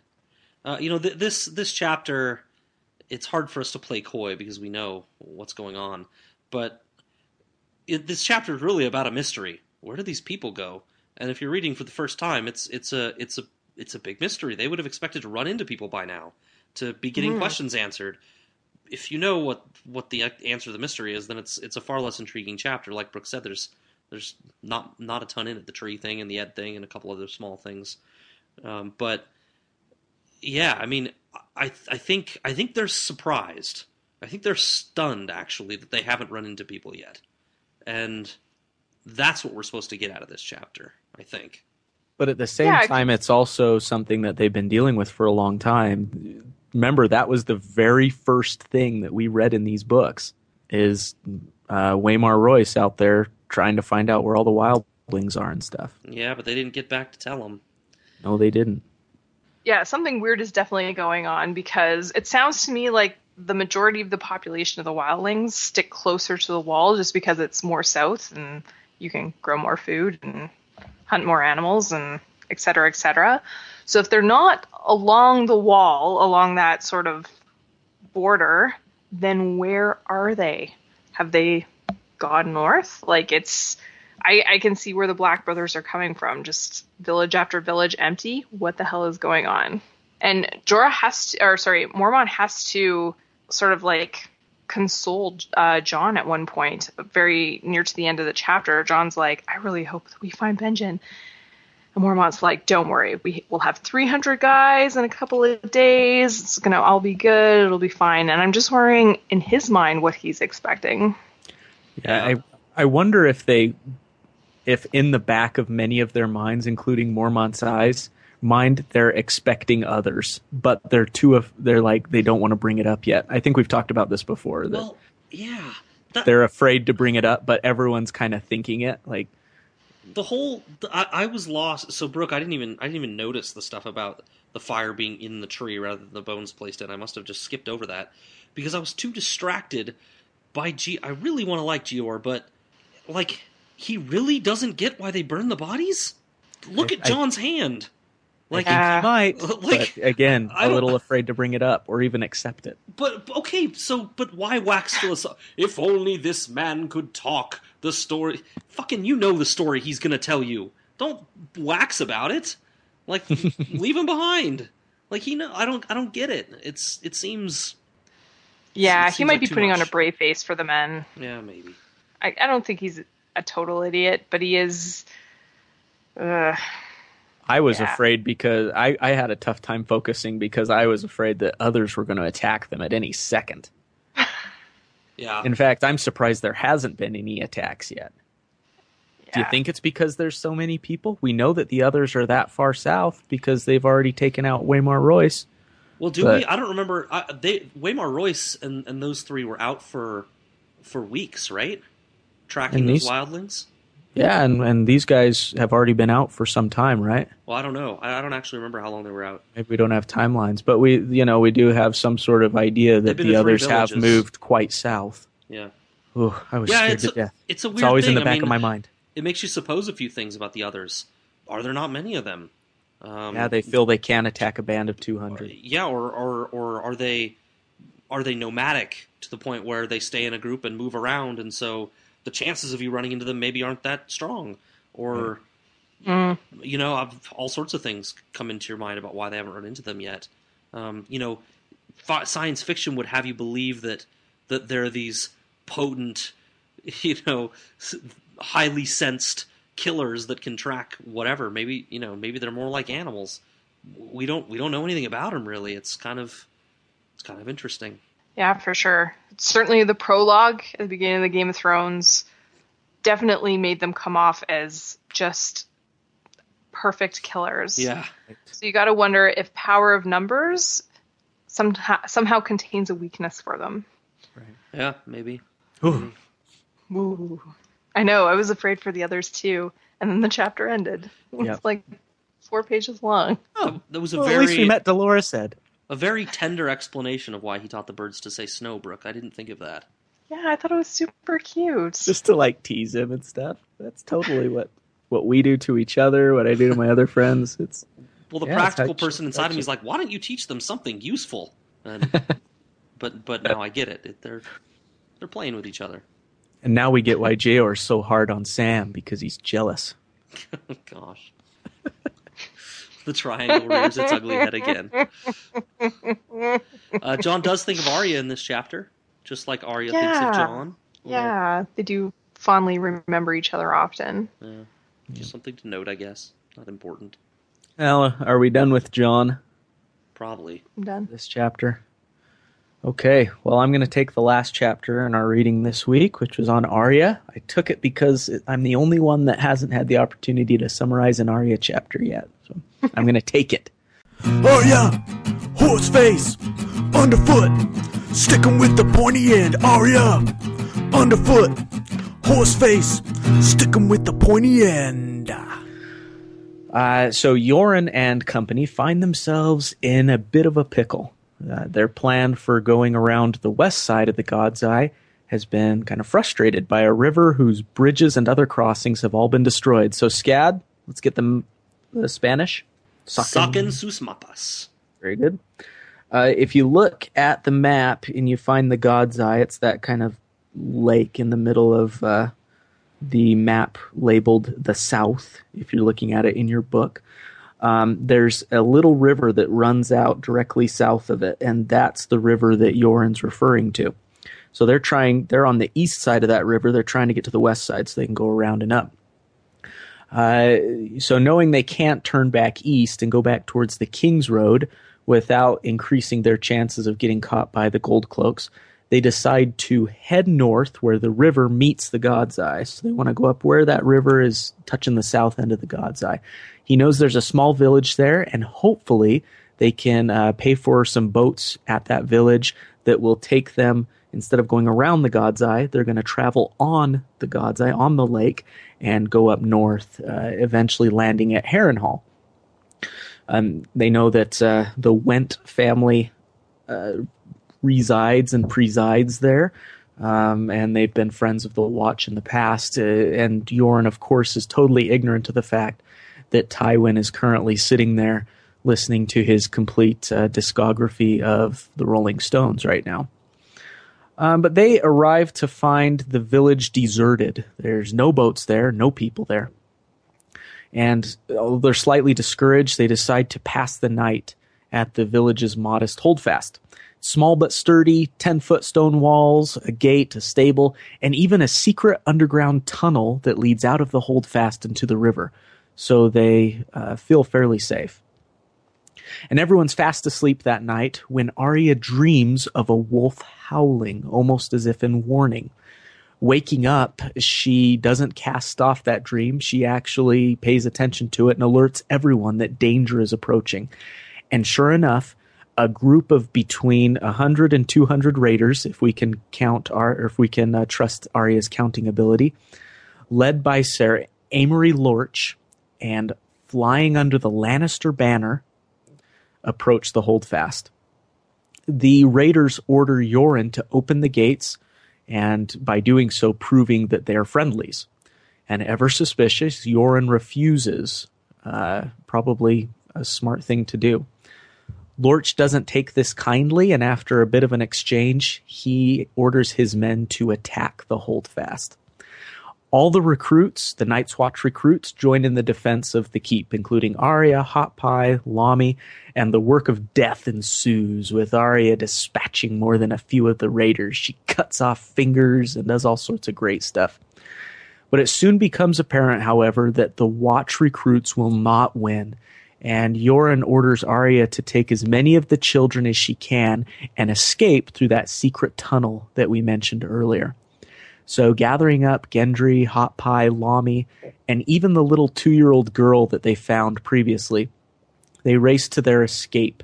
The entrance to this tunnel is in a barn that is now burning up. So they go into the burning barn where she comes across Jaqen, Biter, and Rorge, who are the Night's Watch recruits who are so dangerous they're keeping them chained in a wagon. So while the other children escape into the tunnel, Arya heeds the pleas of the 3 men for help and runs back outside to grab a hatchet that she'd noticed out there.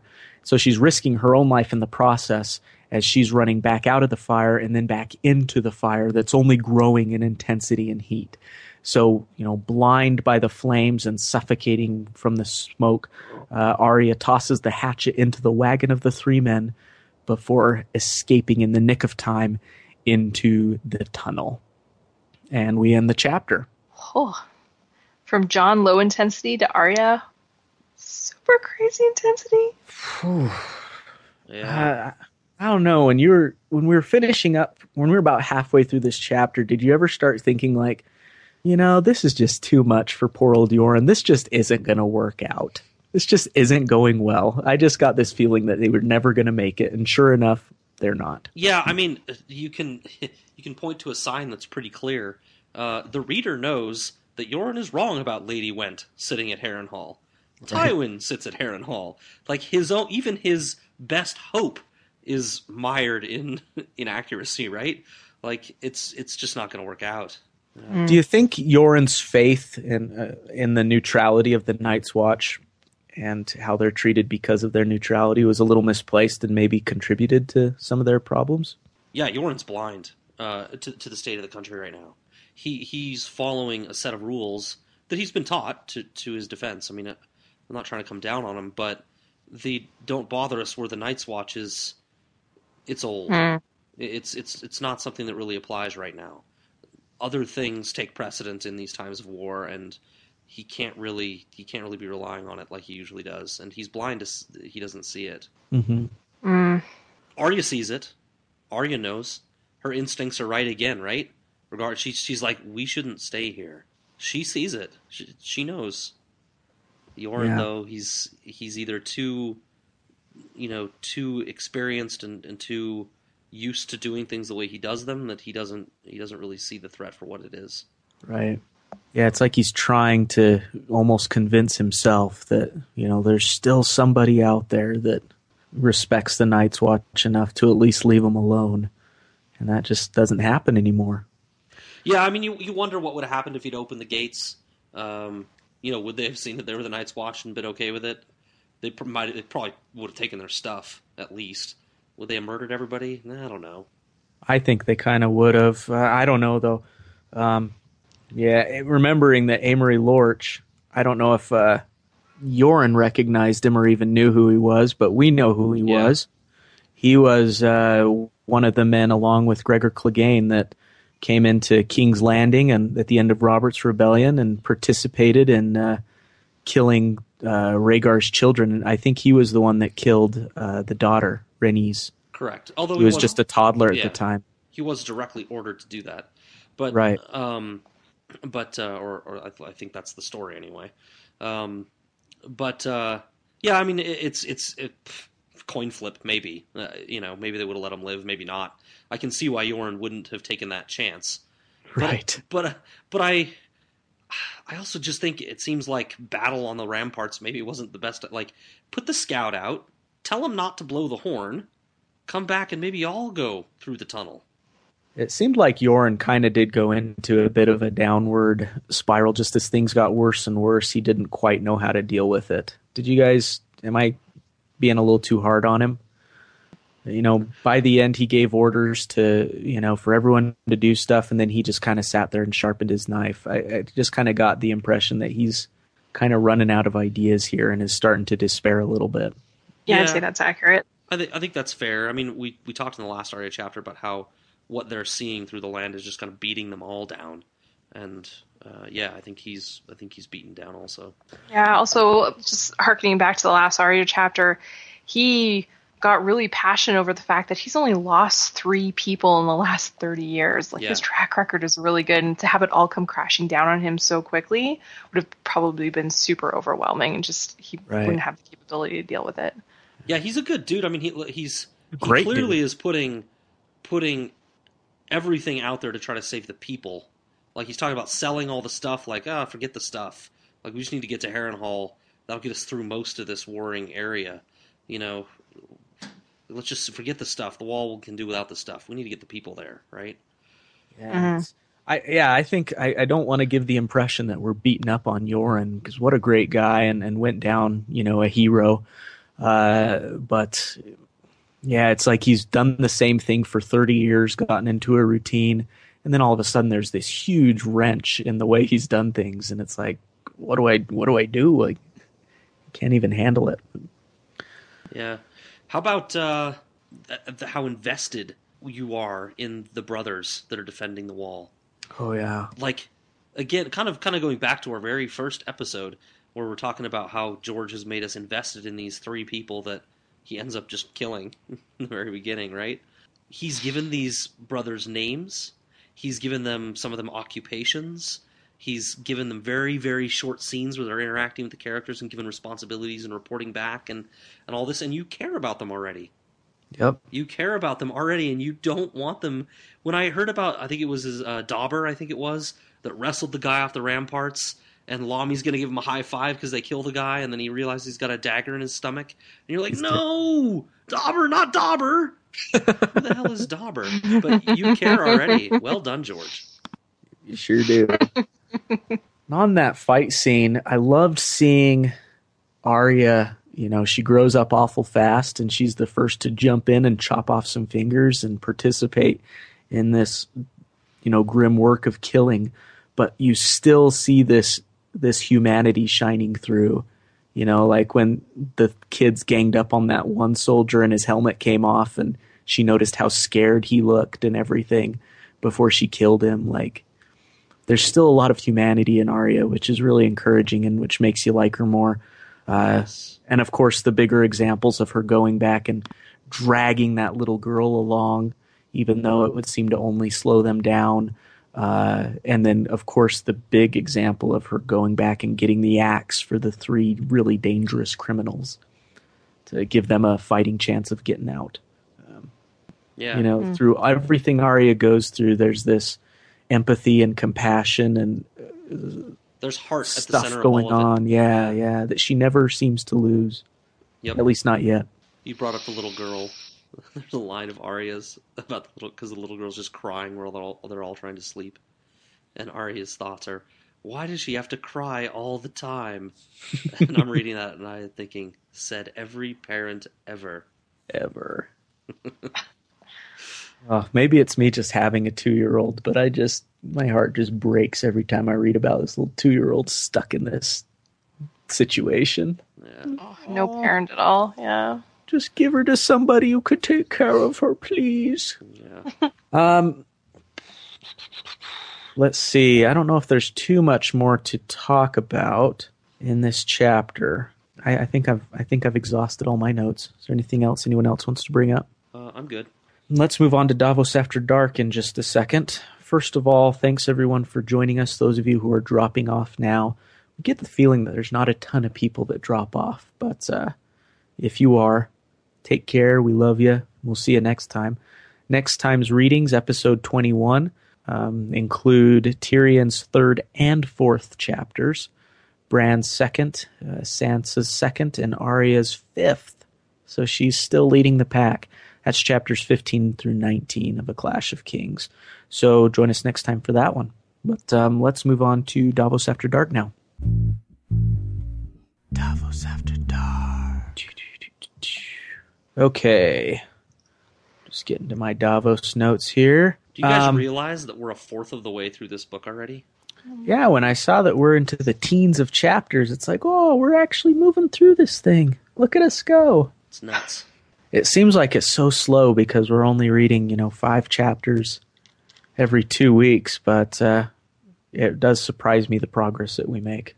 I can't believe we made it this far. We 20 made episodes. it through one book. I'm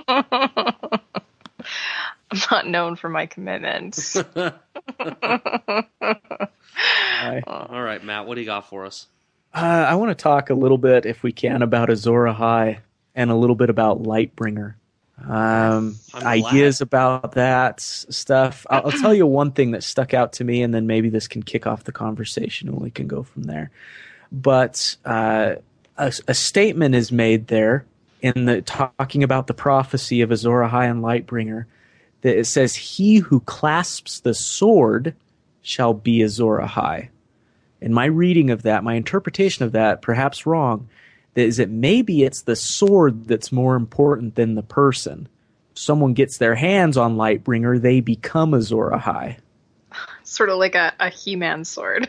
Exactly. or a sword in the stone, where the sword is available but not anyone can remove it, kind of thing. To get your hand really on it and wield it means you are Azor Ahai, right? Right, yes. So I've always thought of Azor Ahai as being the principal power, and he wields Lightbringer, but perhaps it's really Lightbringer that's kind of the source of the power. I don't know. I think that's a fair reading. Well, it does have a woman's soul trapped in it, so probably fairly powerful, yes. Yeah, the sword indeed. itself. Well, that's another thing. I don't know. There are all sorts of theories out there on forums and stuff about Lightbringer and what or who it might be.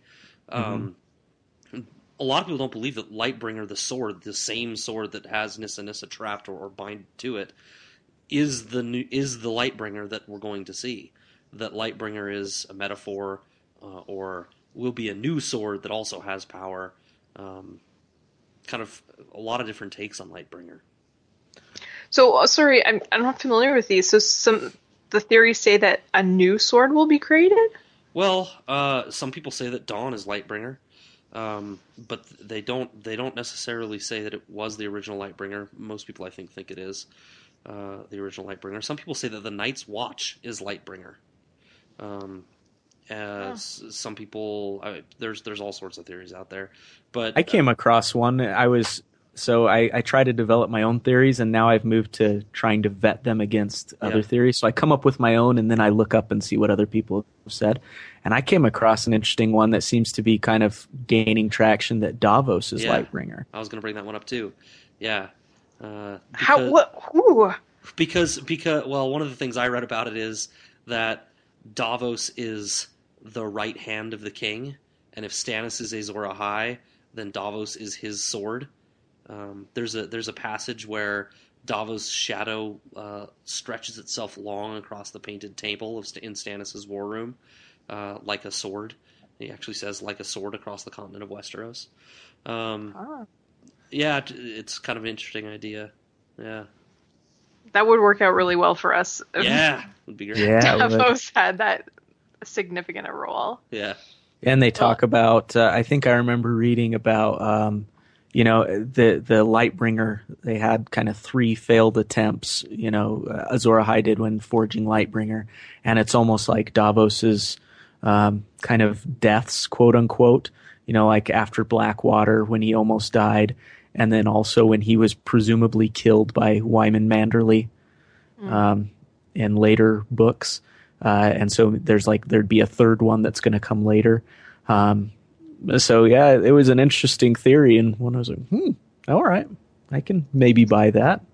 At least give points for creativity. Yeah, if you're going to be nitpicky, he didn't almost die with the Manderleys. I mean, they faked his death. Sure. Yeah. I'm going to nitpick this. I nitpicked that part too when I read it, but yeah, I don't. It's interesting.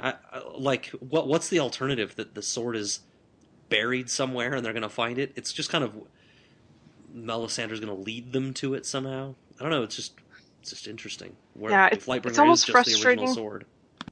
Yeah, it's frustrating that it's the possibility that Lightbringer could be a metaphor, that it's not a physical object. It's kind of nice to tie it to a physical object because it can be found, it can be wielded, it can be like, I don't know, it has tangibility.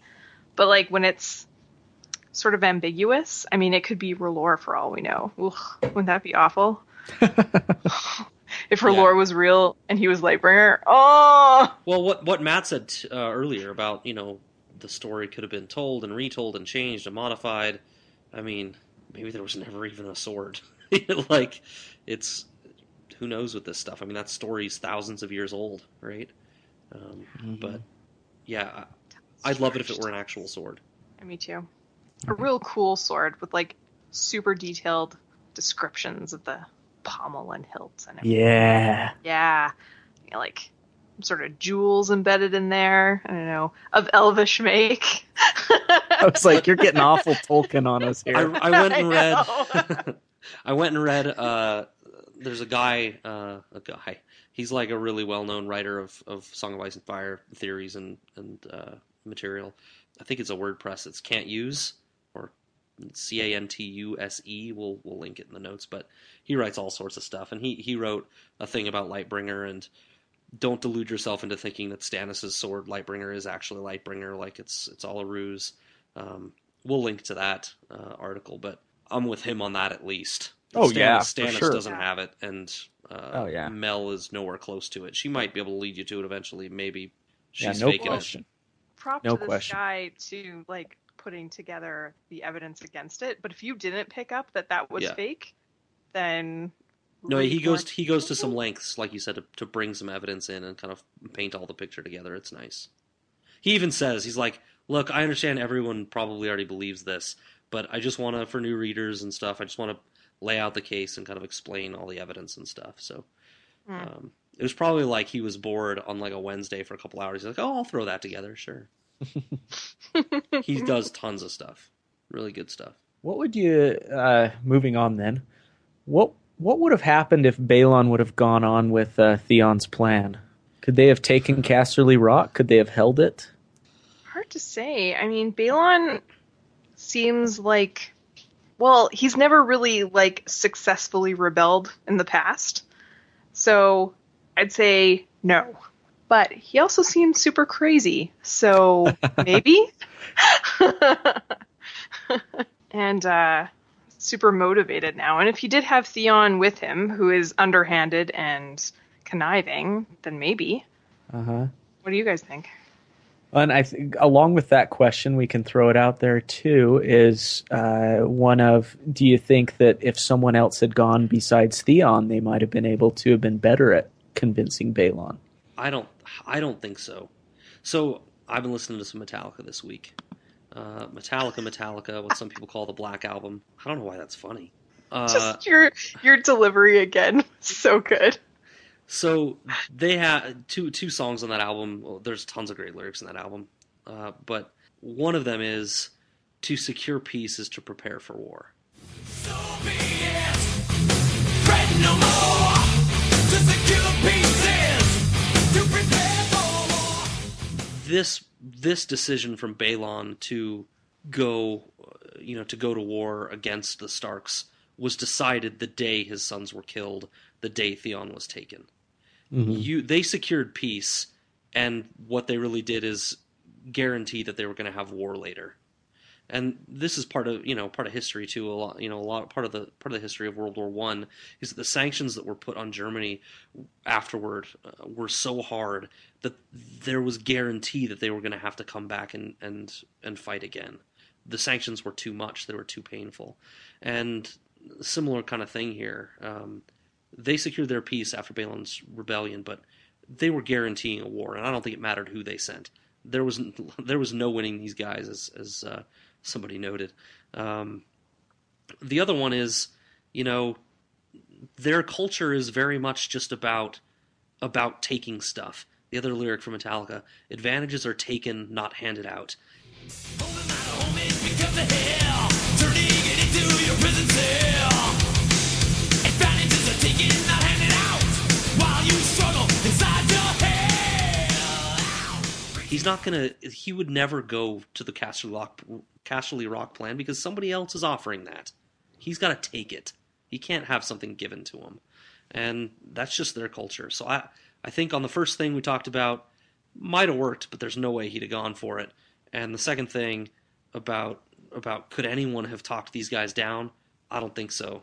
That declaration of war was signed, 10 years ago when Theon was taken and the other sons were killed. That's can you imagine if Cat went, he would have been overjoyed.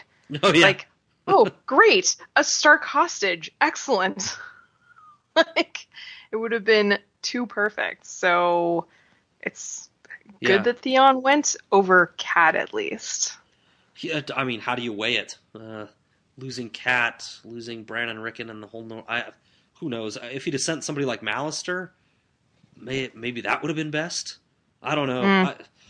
I don't know. I think there was no winning this. I mean, these guys are hard men, and they weren't going to compromise, and they weren't going to come to any terms. What's it like to live that intensely? Seems exhausting. Oh yeah. Yeah. I'm out. I just need a nap, guys. I just want to watch a football game. I just want the internet and to consume. I am intrigued by Balon's sealskin garb. Kind of interested to see how warm that would be. Want to get yourself a sealskin cloak? Absolutely not. I would never do it.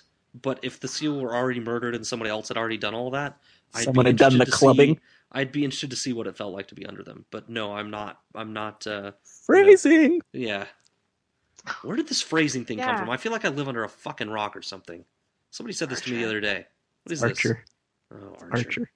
Archer. I should watch Have you that. not seen Archer? No, I don't watch it. You should really watch that. I'm scared. Have you finished the season yet? I finished season 5. It's so good. Just 5? There's a 6th season, buddy. Yeah, but I've been watching them on Netflix. Okay.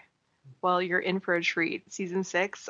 Oh, so good. So the new thing in season 5 is or it's not new anymore, but is Archer, instead of saying phrasing, he says, "So are we not doing phrasing anymore? Are we not saying phrasing?" So anytime that situation comes up, he says, he waits for a beat or two. "So are we not doing phrasing anymore?" God damn it! Who the hell drilled my box? So we're just done with phrasing, right? That's not a thing anymore? Your Archer impression is pretty good. I've been working on it. Yeah, good job. It's almost as good as your Orlando Bloom. Hey, Your Orlando Bloom is like spot phenomenal. professional. It's as good as my Sean Bean. Or Better than Orlando himself. Or I was listening back to a previous episode. It's almost as good as Scott's Swedish Sansa. Oh, You guys remember that?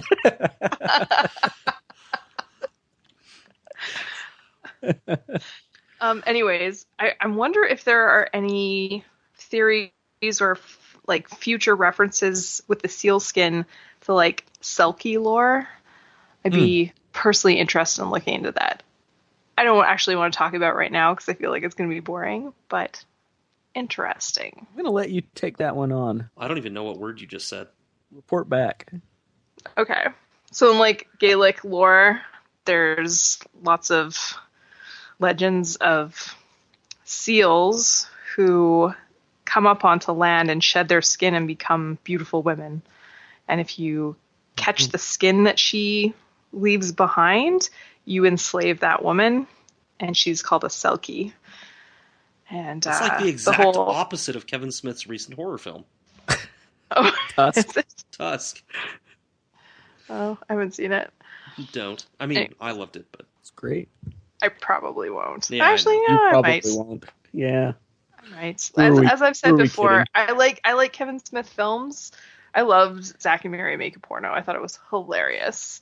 And his earlier stuff, of course, Mallrats classic. But him himself, ooh, Watch leave yourself, that at the Brooke. side of the road. Watch yourself. This what will probably else? come up in a later Davos After Dark, but I think it's fun to talk about here, especially since we don't have a lot to go on with the John chapter this episode. But what really happened to Benjen Stark? Where is he? Is he cold hands? Is he dead? Is he somewhere else? I feel like this is like a common fandom discussion, but we've never really had it. We've never had it. My- It's My stance is that he can't be cold hands because Bran would have recognized him. Right. yeah. There's a whole host of reasons he can't be cold hands. There's some people that hang on to it, but the general consensus is that he is not. And Is moving I don't know towards if I'm that al- now. I don't know if I'm allowed to spoil this. We know he's not. It's been said in uncovered notes that he's not. What? What, like George has said he's not? Yeah. Oh, I wasn't going to go there, Scat, but Sorry. Well, we can it's edit done. it out if you want to. No, go. Let's go. Let's just dive in. This It's is just- Davos After Dark. It's literally a note in his manuscript to his editor that got published online that says the editor writes in the margin, "I think this is Benjen," and he writes no. so Huh. Actually, it's good to have a definitive answer. yeah. Now we can move on. We can edit it out Yeah. if you guys want. It is kind of spoilery even beyond the books, but the general consensus is that he wasn't anyway. There's just too many things, that don't add up. He still could be, I suppose. Well, taking out the thing that George said, but yeah, it certainly seems he's not. The biggest evidence to me is Leaf saying to Bran that Cold Hands had died a long, long time ago, or he'd been dead a long time. I don't remember the Yeah. exact. And You you know, have so to assume that the Children of the Forest have no sense of time, or Right. So you like get into 2 some really years dicey explanations.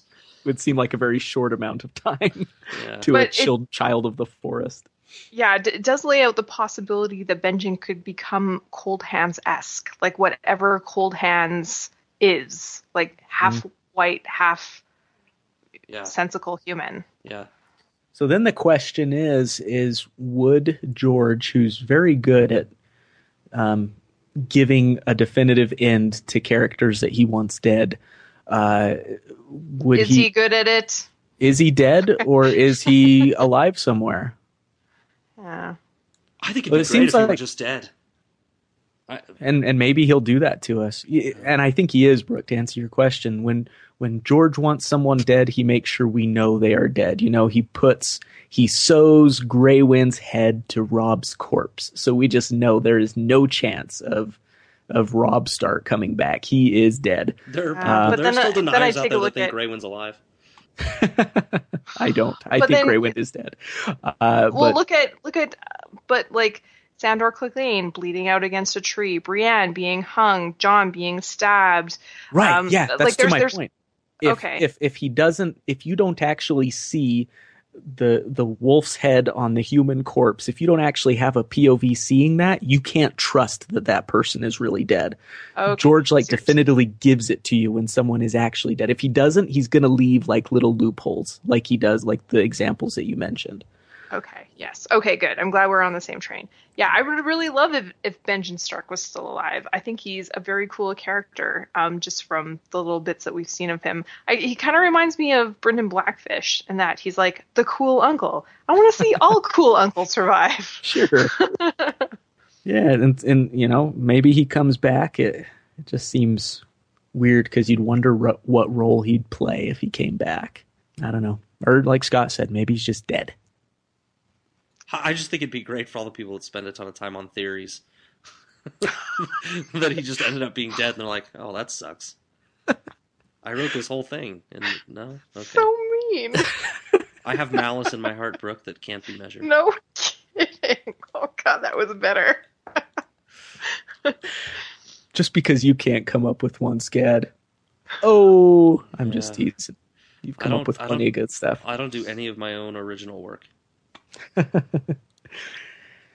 Let's see here. Maybe a couple more things. Yeah, why not? With Nymeria and the wolf stuff in Arya's chapter, I thought that was interesting. I think, Scott, you may have mentioned in another place that you thought it was her warging, and I thought that was an interesting take on it. Warging without maybe knowing she's warging. Also, another song on Metallica of Wolf and Man. Awesome. Yeah. It's basically like warging. You should listen to it, guys. It's awesome. It seems to me like she gets in Nymeria's head. She hears something that tips her off that soldiers are coming, and she wakes up, and she's like, there are soldiers. She's like, there's something else. It's not just the wolf. There's something else. Wake up. And then they come, right? It seems to me like, she warged, and I don't know that she knows it, but she got some sort of sign that they were coming. That's how I read it. Yeah. 'Cause I didn't. I just thought that she heard it, which might go to her heightened senses of some form or another, but not that she actually warged into a wolf. I'll find the passage. We've got it here somewhere. But yeah. Move on, I'll find it. Okay. Aerie has wolves in his head. Yeah. I'm like, Lamy, we haven't given you enough credit, buddy. Good call. That would be funny. All right. Is there anything else you guys wanted to cover? I know Scad's looking for that passage. Yeah, I found the area. Right. Yeah, so there's all the stuff about it was a wolf, it was a wolf, it was a wolf. Then the last part before they actually find out it is people, she says it was a wolf. She shouted at them as she yanked on her second boot. Something's wrong. Someone's coming. Get up. Mm-hmm. So it's not just that she heard a wolf. It's that howling. It's that as the wolf, she heard someone else coming or knew that they were coming, smelled them coming, something. Right? That's an interesting take. Yeah, I'll give you that one. Yeah. Anything you want to cover? The only thing we didn't cover in Davos After Dark was Dany's chapter. Anything you wanted to cover from there? So, Quaithe. Yeah. It's like a mysterious character. I will admit I forgot about her. Yeah, she's easy to forget about. Yeah. I didn't forget about her. I blocked her out. It's all. Sometimes I just get weary of the prophecy and all the signs and everything. And so every time she pops up, it's all about prophecy and everything. And I'm just like, just get out of the way. It's a terrible thing to admit, and I promise our readers I will not do that this time. But yeah, her endgame. What's going on? I don't know. You guys have ideas? Right. Well, if you use those three as sort of a foil for the three wise men, What three? which is how I think of them. Pyat Pri, Quaith, and Oh, yeah. Zaro, Zoan, Daxos. Yeah. Yep. Yeah, I don't have anything actually, but she's a wise man. I So saw- probably. Saw a Go lot ahead. of weird Christianity stuff in that chapter, actually. Her walking through the red waste reminded me of Moses. Yeah. And then it's, I don't know. Yeah. But, what is she up to? Like, is she just kind of a vessel for getting Danny to a place where George wants her to go? Well, she's like I don't Melisandre, right? know. Isn't she she's a shadow binder, right? She's from a side. Shy, yeah. Yeah. So We don't know a lot about her other than that. I don't even know if she's a shadow binder in particular. I did take a look at her on the Wiki of Ice and Fire. Right. She's a shadow binder, but she apparently, in all of the books, never brings up her lore, That's right. which is interesting. But I don't know what its significance is. yeah, what is she hiding? I immediately don't trust her. Yeah, it's like a little on the nose that she's always wearing a mask, so maybe she isn't overtly hiding anything. All right, you guys accuse me of never having my own theories. Quaith is Benjen. Bam! It's all coming together. Oh, you nailed it. 1, you accused yourself of never having your own theories. 2, I love it. Let's roll with it. All right. One of our followers had their own theory. Super great. Chastronaut. Crazy theory. What is it, Matt? I think you were Yes. following on this. Yes. He brought it up to us on Twitter, and I thought it was at least interesting and intriguing. He posited that Miri Maz-Dur somehow was able to kind of third-person warg Drogo into Drogon, so that there's some essence of Khal Drogo inside of Drogon. It got me thinking of, whether it's true or not, if maybe some of the essence of some of these people that died do live on in the dragons. I thought particularly of maybe little Rhaego inside of Rhaegal or something like that. So, I don't know. Crazy. Interesting thing to consider, at least. Yeah. Yeah. So, like, the idea that all that ululating whales were actually some sort of spell that moved part of Drogo into Drogon? That's interesting. Crazy Perhaps, theories. yeah. Crazy Oh, theories. yeah, that's when she would have done it while she was burning. I don't know why she would do it. Yeah. Is there a motive for her doing that? I don't know. Some people, when they're on their last Well, legs, they're if just she like, I gotta did, do she would have something. put herself into one of the dragons. Good point. Yeah, and that's a good point, Brooke, of which, if we took the 3 that died in Danny's interpretation, She'd have to be Viserion. Rhaego I can see instead of Rhaegal. Yeah. Yeah, she'd have to be inside Viserion, but I don't know. Interesting. Something interesting to think about yeah, if the thanks for the essence theory. of these people Yeah, live on inside inside of of your dragons dragon. and stuff. So, all right, should we call it for the night? Thanks, everyone, for joining us. We'll see you in 2 weeks. This is Brooke signing off, saying good night to all of Matt's wives. Oh, God. This is Matt reminding you that Goonies never say die.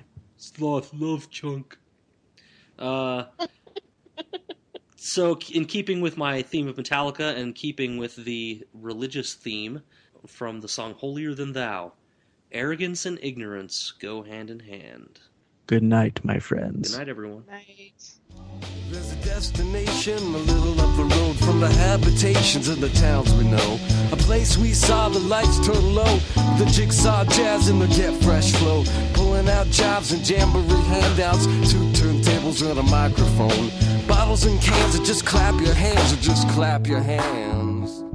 I don't even count the Theon, the drowned god, as God. That's just like the most angry, pissed off god ever. That's not God. That's just like bitterness at life. Are you They're kidding God. me? That is the most realistic comparison to like a Christian god there is. The drowned god? Come now. No way. Come on. Maybe like a Catholic god. Some people's interpretations, sure. but Mileage Not may my vary. God, Brooke. Mileage may Not vary. my God. All right. Uh, It's good to talk to you guys. This is Matt saying, Goonies never die. Goonies. Oh, I never messed it up. say die. Goonies never say die. Damn it. Try it. They Take sure two. do die. Take two.